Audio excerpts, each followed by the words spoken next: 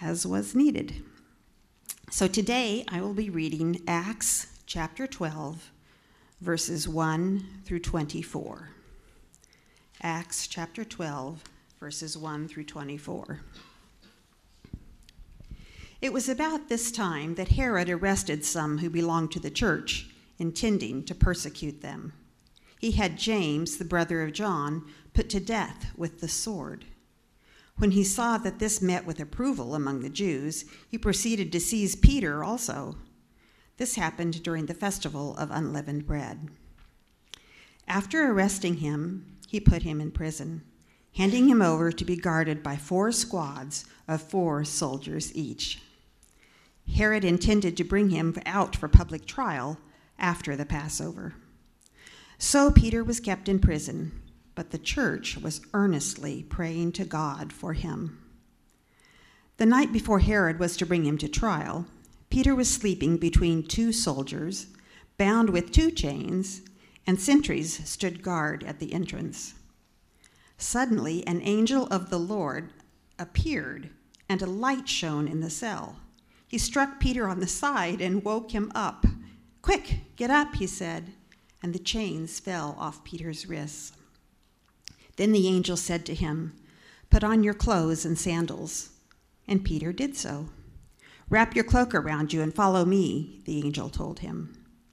Peter followed him out of the prison, but he had no idea that what the angel was doing was really happening. He thought he was seeing a vision. They passed the first and second guards and came to the iron gate leading to the city. It opened for them by itself, and they went through it. When they had walked the length of one street, suddenly the angel left him. Then Peter came to himself and said, "Now I know without a doubt that the Lord has sent his angel and rescued me from Herod's clutches and from everything the Jewish people were hoping would happen." When this had dawned on him, he went to the house of Mary, the mother of John, also called Mark, where many people had gathered and were praying. Peter knocked at the outer entrance, and a servant named Rhoda came to answer the door. When she recognized Peter's voice, she was so overjoyed that she ran back without opening it and exclaimed, "Peter is at the door!" "You're out of your mind," they told her. When she kept insisting that it was so, they said, "It must be his angel." But Peter kept on knocking, and when they opened the door and saw him, they were astonished. Peter motioned with his hand for them to be quiet and described how the Lord had brought him out of prison. "Tell James and the other brothers and sisters about this," he said, and then he left for another place. In the morning, there was no small commotion among the soldiers as to what had become of Peter. After Herod had a thorough search made for him and did not find him, he cross-examined the guards and ordered that they be executed. Then Herod went from Judea to Caesarea and stayed there. He had been quarreling with the people of Tyre and Sidon. They now joined together and sought an audience with him. After securing the support of Blastus, a trusted personal servant of the king, they asked for peace, because they depended on the king's country for their food supply. On the appointed day, Herod, wearing his royal robes, sat on his throne and delivered a public address to the people. They shouted, "This is the voice of a god, not of man." Immediately, because Herod did not give praise to God, an angel of the Lord struck him down, and he was eaten by worms and died. But the word of God continued to spread and flourish. This is God's word.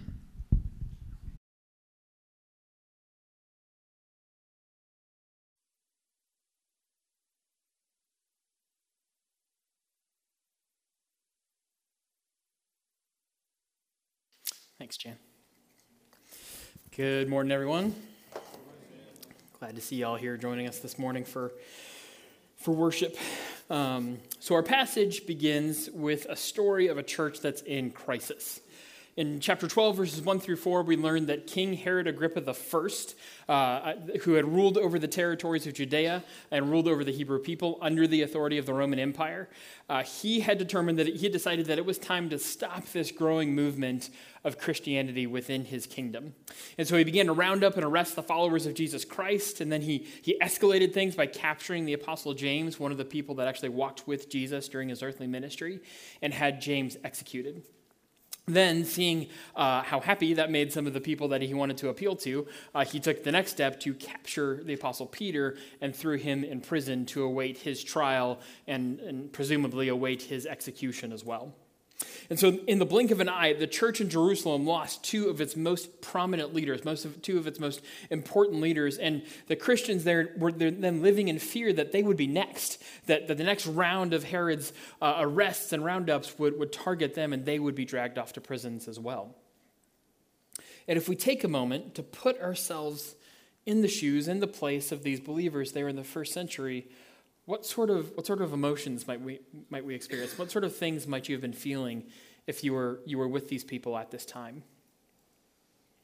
Perhaps frustration or fear, concern for yourself, for your friends, for your family, tension between your desire to remain true to Jesus, remain true to this faith that you now believe in, and the fact that you believe that Jesus is the Son of God, the Savior of the world, but at the same time, your very real desire to remain safe and to not be persecuted, to not be hunted down for the things that you believe. A pastor named David Helm once summed up the feelings this Christian community were likely having at this time by saying three simple yet piercingly accurate words. He said that the people here at this time were feeling hopeless, helpless, and powerless. Hopeless, helpless, and powerless. This was their most desperate hour, and there seemed to be no clear escape from their troubles. Can any of you relate to this sort of feeling? Perhaps you've come here today burdened with your own feelings of hopelessness, helplessness, and powerlessness. Maybe you too feel trapped in circumstances, in desperate circumstances that you don't know how to escape. It would not be too surprising if that were the case. I think we can all say that the past few years have been a little bit harder than any of us were really anticipating or maybe prepared for. We've lived through a global pandemic and experienced tremendous societal conflict. The world is full of wars and disease and destruction and so much confusion. Day by day, the truth feels harder and harder to come by. And every day it also seems like we get new warnings about some new study, some new thing that we need to be aware of that's lowering, that's increasing our anxiety, increasing our depression, lowering us further into the loneliness and isolation and addiction, and our personal lives feel like they're just eroding beneath our feet. It all begins to pile up and gets more and more overwhelming, and too often we're left with this deep, deep sense of desperation. What are we supposed to do in a world where everything around us just seems to go from bad to worse? How do we live and how do we maintain our faith in Christ and our trust in God in desperate times such as these? If you have questions like this, or you can relate to these sort of feelings, then my hope for you is that this passage would be able to offer a little bit of guidance in the midst of your most desperate moments. Because what we'll discover in Acts chapter 12, verses 1 through 24, is that there is something we can do when we feel desperate. And we'll also see that God is willing to show up in these moments, and when he does show up, often amazing and unexpected things can happen. So again, looking at the passage, King Herod Agrippa violently begins to persecute the church, and we're not told why he all of a sudden turned on this persecution, but likely he believed that there was some sort of political advantage. He could score some political points here. Herod was both a friend of the Romans and a friend of the Sadducees and the Pharisees. He was thought to be a very pious Jewish man, and so when he looked at the landscape of what was going on around him, he said, I can crush Christianity, this thing that is clearly no longer part of Judaism and clearly not operating within the bounds of Roman religious law. I can crush this thing and score a lot of points and have a lot of people approve of what I'm doing. So he rounds up believers through arrests. He executes James. He locks up Peter. And it says Peter was constantly watched by 4 sets of 4 guards. And so he probably had 2 guards at his cell door at all times and 2 guards chained to him at all times. So the church is left in this desperate situation. Their leaders are gone. They don't know what to do. But the one thing they do turn to is the one response they have left, the one thing they know they must do. And in Acts 12, verse 5, it says, Peter was kept in prison, but the church was earnestly praying to God for him. In the midst of their desperation, this church earnestly prayed to God. Earnestly prayed to God. Now, taken at face value, this seems like a no-brainer, right? This is kind of like the go-to Christian response. We're in times of trouble. What we're supposed to do is take our prayers to God, lay them at his feet. We understand that. That sounds great. Let's get to the cool part where Peter gets broken out of prison by an angel. Let's focus on that and talk about that. But before we get to that part, I think there's more going on here that demands our attention. See, Luke tells us that this church, that means that the entire local Christian community, they had gathered together to cry out to God on Peter's behalf. They earnestly, and that word earnestly, that descriptor is important because it means they sincerely and with deep conviction devoted themselves to prayer in the midst of their most desperate moment. And the author of the book of Acts was a man named Luke, and he uses the same language in one other place in his writings, not in Acts, but over in his gospel, in the Gospel of Luke. And there he describes a situation where someone else, in the midst of his most desperate moment, cried out earnestly to God. In Luke chapter 22, verse 39, it says that Jesus went out as usual to the Mount of Olives, and his disciples followed him. He withdrew about a stone's throw beyond them and knelt down and prayed, Father, if you are willing, take this cup from me, yet not my will, but yours be done. This is the night, the moment before Jesus is arrested and dragged off and prepared for his time on the cross. This is his most desperate hour.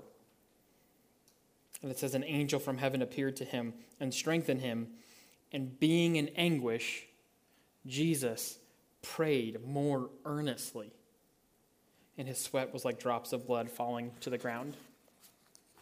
This church was praying just like their Savior in their most desperate moment and at their time of greatest need. This church followed after the example of Jesus himself and cried out earnestly to God in their most desperate moment and in their greatest time of need. And as we consider our church, as we consider how we react to our desperate times, our troubled times, how often would we say that we put ourselves in the place as these believers in verse 5? How often do we cry out as they do, earnestly seeking the Lord with sincerity and conviction and commitment? At the moment their need was greatest, they turned to God. When they were hopeless, helpless, and powerless, they invoked the awesome privilege of turning to the Lord of creation and crying out for help, knowing that there was nowhere else they could turn, and that if God didn't act, nothing was going to change. That was the conviction that they approached the Lord with. If you don't act, God, nothing's going to change. So we have to ask ourselves, where do we tend to go when everything goes wrong? When we're overwhelmed, and when life seems hopeless and helpless and powerless to us, what do we do in the midst of that kind of desperation and despair? It's tempting to turn elsewhere, right? Sometimes our reaction to desperate times is to simply throw ourselves at possible solutions. I want to fix this. I want to change this. I can get this done. And we so dearly desire to fix it, and that's not necessarily a bad thing, but our desire is so great, our focus becomes so great on just changing and fixing what's wrong that we skip over the step of seeking the Lord in his wisdom, of going to God and asking, what could I do here in this situation? What would you see done now? Sometimes we lean into despair and turn toward anger and grumbling. We crave that brief catharsis that comes with complaining. And so we voice every criticism we can think of with no real intent on thinking through or making things different through the work that we do with the Lord. Sometimes we make idols out of the people we believe can help. Instead of seeking God, we turn to our favorite Christian author or our favorite expert, our favorite person in the field. And instead of going to the Lord, we go to this person thinking that they have all the answers. And if we just listen to enough podcasts or scan enough social media or read enough on the internet, we'll find all the things we need. And we don't bring in the Lord into these situations. We don't think about what does God say in these matters. We need to take seriously the example that these Christians gave to us in chapter 12 here. We need to make our own commitment to earnest prayer. In verse 3, it tells us that Peter was arrested during the Feast of Unleavened Bread, which was a week-long celebration. All right, and so this means that Herod was likely waiting to the end of that celebration to bring Peter out for his trial and likely execution. It was considered, kind of not cool to throw somebody in trial and execute them in the middle of the celebration they were having. And so in verse 6, when it says that the angel visited Peter on the night before his trial, we can guess that Peter has been there for at least a few days, if not a full week, in that prison cell. Which means that his church, in their earnest commitment to pray for him, were going hour by hour, day by day, constantly before the Lord, continuously bringing this before them in prayer. This wasn't just like a moment of, hey, God, we hope you help Peter. We'll talk to you later. See you at the end of the week. See what happens. They constantly went before the Lord, constantly sought his help, his aid, his intervention on Peter's behalf. Because they believed that doing so, that praying to God absolutely mattered. And so this morning, I'd like you to consider what it is in your life that may require earnest prayer before the Lord. What is so overwhelming that the only way forward is for you to gather with other believers and cry out to God and ask for his intervention. This week, I would encourage you to pray in the midst of your desperation. And not just by yourself. You should pray by yourself, but not just by yourself. Gather with others who follow Jesus. Gather with them as this church gathered together and lift your concerns, lift your cries up to the Lord. Share the burden of your heart and bring it before the Lord in prayer. And as you do, consider what we see in the rest of this passage. That in response to the church's prayers and desperation, God took action in unexpected ways. In verses 6 through 19, we see a deluge of divine intervention. All right, all of a sudden, God breaks in, shows up. It's almost comical how much God jumps in and starts getting hands-on here now in this story, because absolutely nobody is prepared for what God's going to do. First, we see the angel of the Lord show up, and he fills the prison cell with light, and yet still somehow, even though he's there and the prison's filling with light, he still has to whack Peter in the side to get Peter to wake up and hey, we're leaving, let's go. And then Peter, who later we learned simply thought he was experiencing a vision and not a rescue, he just sort of apparently stands there to the point where the angel actually has to say, Peter, get your clothes, get your shoes, put your jacket on, we're leaving. If any of you have a toddler, this conversation sounds familiar. We're going out the door. Please get your things. This is a daily occurrence for me. God breaks Peter's chains and subdues every guard, opens every door, gets Peter to safety outside the prison, and then, only then, does Peter finally go, oh, God's done something here. He came to himself and he said, now I know without a doubt that the Lord sent this angel to rescue me from all the things that Herod and the Jewish people had desired. So Peter runs to the house of a woman named Mary where he knows the church had met regularly. And in verse 12, we're told that the people are there praying. They're probably praying for Peter's deliverance in that very moment. And so despite this, when we get this very humorous scene where the church, probably behind the door, praying for Peter, is unwilling to believe that Peter's actually been freed, that he's actually been saved, that their prayers have been answered.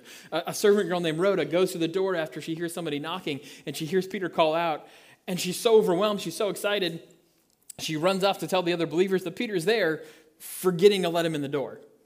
And so Peter's just standing out there, knocking away. Meanwhile, Rhoda's going to tell them, Peter's here. And they say, nope, he's not. You're crazy. We can't believe that. We're busy praying, Rhoda, for Peter's deliverance. If you just calm down for a moment, he can't possibly be here. He's in prison. And then they start making up reasons and other things. Maybe it's his angel, and I cannot tell you what that means. Whatever that means. Maybe it's any other thing than Peter actually having been delivered as we've been asking in our prayers. Finally, somebody gets up, goes to the door, lets him in, and they are stunned. They cannot believe how God has acted in this miraculous way. They cannot believe that more than their prayers have been answered and that Peter has been restored to them. Meanwhile, Herod awakes the next day to find out that his prisoner has somehow gotten out. And after cross-examining and rounding up his guards and asking what happened, he executes them in his anger. Not one person in this entire story is ready for what God was willing to do. Not one person expected God to act in this way. Not the church, not Peter, and most certainly not Herod. God heard the prayers of his people, And they served as a catalyst for miraculous action that far exceeded anyone's expectations. And I find this comforting because if I'm honest, when I go and I pray for the things that I need, I'm not always completely sure what I should be asking for. And sometimes I turn the page correctly. There we go. I know it's good to pray and that it's right to go to God with all of my needs, but I must confess that I'm really not often sure about the specifics. See, this church was earnestly praying to God, but I don't think that they were all that confident in what they should be asking God to do. They certainly weren't expecting Peter to show up that night, and perhaps they were praying for Peter's deliverance, but they left the details of what they needed up to God. They cried out to God, but they left these details. They said, God, we have you to do something. We don't know what it is. Please do anything to help us. And later they were joyfully surprised by the enormity of the miraculousness of God's intervention. Here's the encouragement that I take away from this that I hope you all will take as well. Give yourself permission and freedom to pray even when you're not sure what to ask for or how God might respond. Right? Give yourself the permission and the freedom to pray, to call out to God and ask for things or talk to him without even really being sure what exactly is it that I should be saying right now. He may very well respond in a way that you've never expected or thought that he would.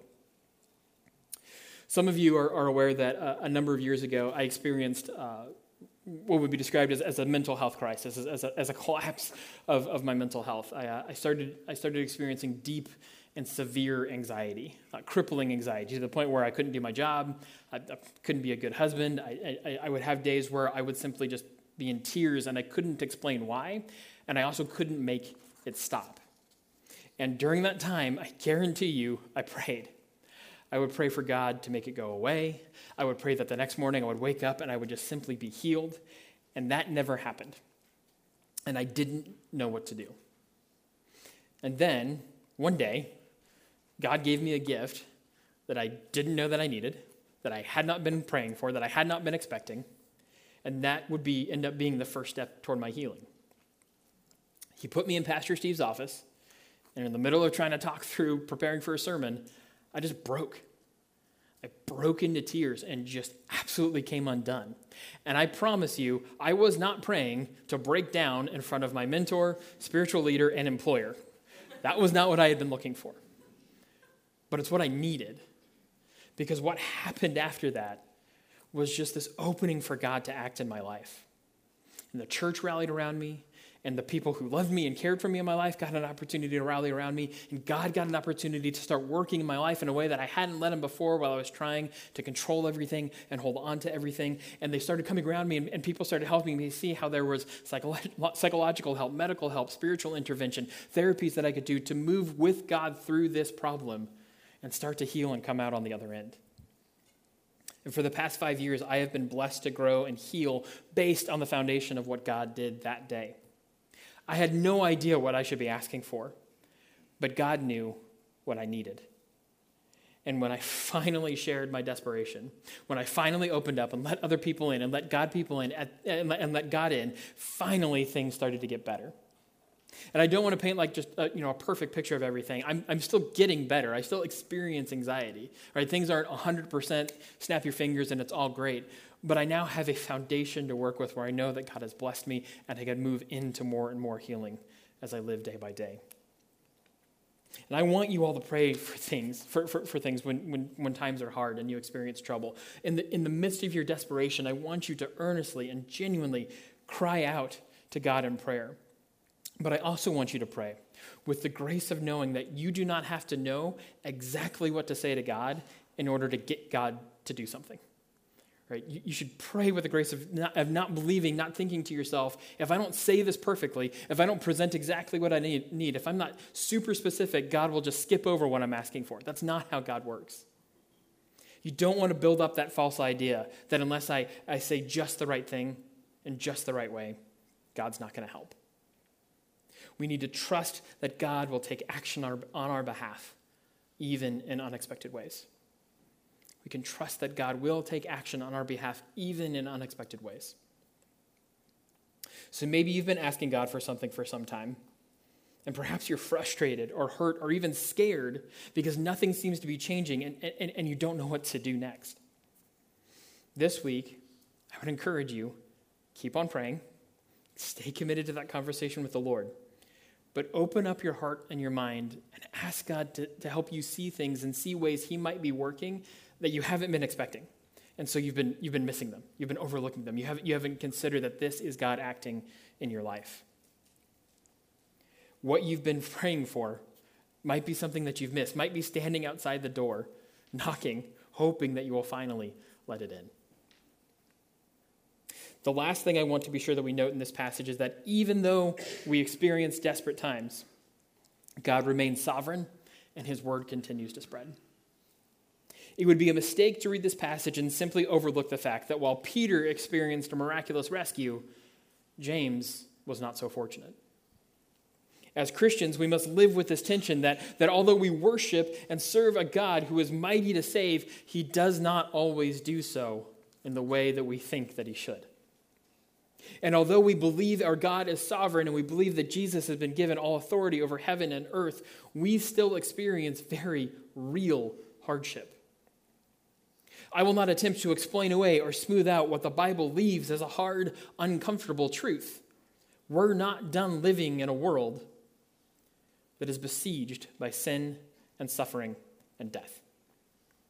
We're not done with this sort of a world yet. And while I believe that our desperate prayers are indeed responded to by a God who wants to bless us in unexpected ways, that does not mean our troubles are over. At least not yet. As Christians, we long for the world we know that will be made right at the return of Christ, our King.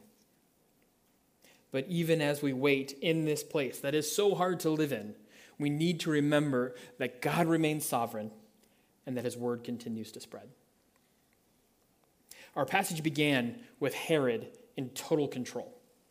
He wields the power of the state to its fullest potential, even using it to arrest innocent people, to execute an innocent man for nothing more than the political advantages that he could gain for doing so. However, this passage ends with Herod's hubris being his downfall and his death being declared as a judgment from God. On the appointed day, Herod, wearing his royal robes, sat on his throne and delivered a public address to the people. And they shouted, "This is the voice of a God, not a man." Immediately, because Herod did not give praise to God, an angel of the Lord struck him down, and he was eaten by worms and died. And this is actually how Herod died. There are other historical documents that attest to this is the way that Herod's life ended. For all of his power, despite the size of his kingdom and the influence of his earthly rule, all of his supposed piety, everything he had, he was only merely a man. And when he allowed this idea of him being a god to go unchallenged, the one true holy God finally said, "Enough." And just like that, Herod's life was over. All of his power came to mean nothing. In the final words of this passage, we are given no doubt as to where our hope truly lies and who is truly in control. But the word of God continued to spread and flourish. God's work will not be stopped by something as little and as limited as a human king. No leader, no emperor, no senator, no president, no tyrant, no dictator, no supposedly supreme power that walks this earth can prevent the plan of God from moving forward and coming to full fruition. The word of God continues always. The gospel spreads and flourishes always. So remember this in your desperate times. Your desperation will not last. It will not have the final word. Your prayers will be answered, for now perhaps only in part, but absolutely one day in blessed fullness, because the sovereign Lord, the God of all creation, the Lord of your salvation, will make it so. In every one of your desperate moments, as you try to navigate to the best of your ability the troubles of this world, you can earnestly pray to a God who is sovereign and ready to reply to your prayers, and who has a plan to move you one day into the fullness of freedom.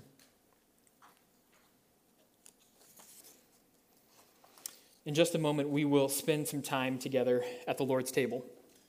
And when we celebrate communion, we confess our need for Christ. We remember his love and his sacrifice for us, and we enjoy the blessings of his forgiveness. I'd like to offer each of you a little bit of time this morning to earnestly seek after God, to earnestly pray to God. And remember, there is no special trick or specific words you must speak or say in order to be heard. God is already waiting and listening and ready to respond. So in these next few moments, I would just love for you to make yourself available to the Lord. You can offer up praise, you can ask for a need or a blessing, or you can simply sit before him as you struggle in your desperation. You're welcome to pray on your own, or if you have somebody around you that you'd like to pray with, you're welcome to pray with that person and pray out loud for a little bit. If for any reason you cannot bring yourself to pray during this time, if that's just not where you're at, not something you're comfortable with, not something you've tried before, or if your desperation is such that you just don't know what to do, that's okay. Don't feel like you've got to do it just because we have this moment to do so. You might simply use this time to reflect on what you've heard and just pause for a little bit. We don't take a lot of time to just pause anymore. But sometimes God meets us in our slowing down and in the stillness of unhurried moments. So I encourage you to take this time as you need it to reach out, to pray, to reflect, or to simply sit and be. In just a bit, I will share a few instructions on how we celebrate communion here at Faith, but for now, may the Lord bless this time and meet you as you pray. Would you please use this time to pray now?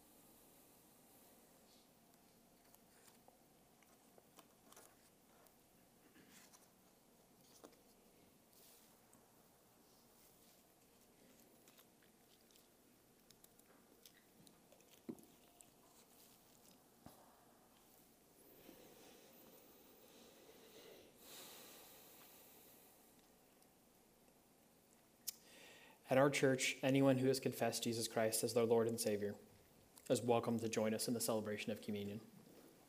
In just a moment, we will all together take the bread from the cup, and after some words read from Scripture, we will eat together.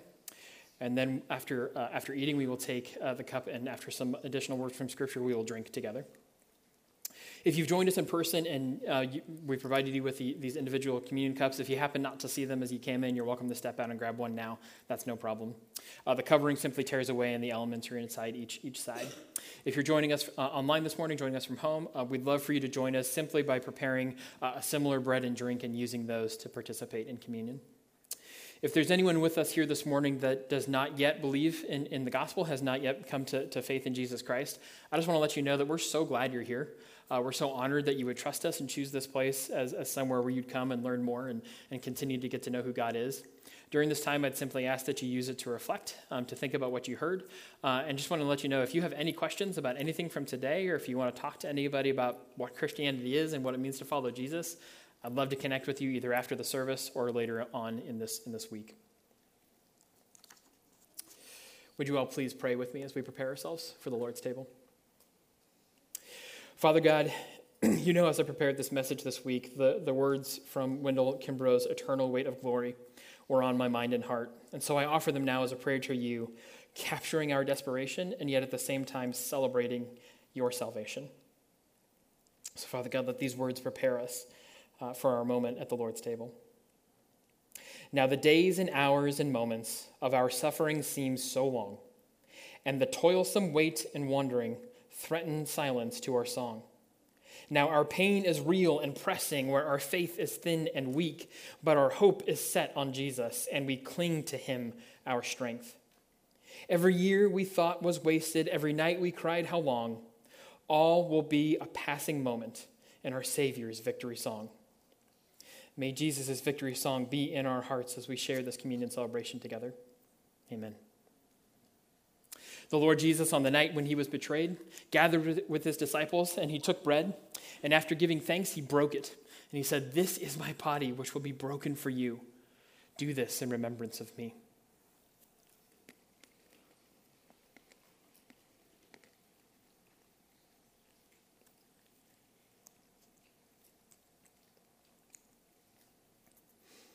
In the same way, after supper, he took a cup, and he said, "This cup is the new covenant in my blood. Do this as often as you drink of it in remembrance of me. For as often as you eat this bread and drink from this cup, you proclaim the Lord's death until he returns."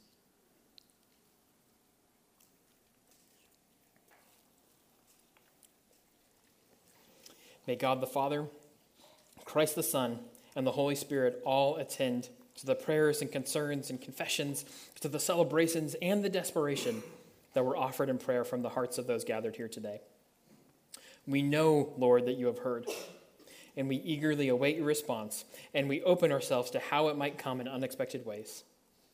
But no matter what, God, we trust in your sovereignty and know that you yourself will be enough and more than enough for our every need.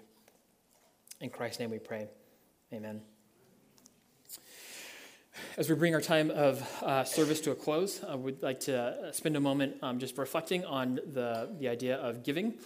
Giving is an act that we get to participate with the Lord in. And if you came prepared to give this morning, you may place your offerings in the boxes on the side of the sound booth as you leave. If you're a guest with us this morning, as always, we want you to know there's no obligation to give. We're just so glad to have you here. We also know lots of you give during the week or on the automatic giving. We praise you for that. We thank you for that. That's awesome. But now this is just will help us go into our week thinking about not only the generosity we display here, but also how we continue God's generosity outside of these walls. So if you at all, please stand, and then we will read this prayer on the screen behind me together.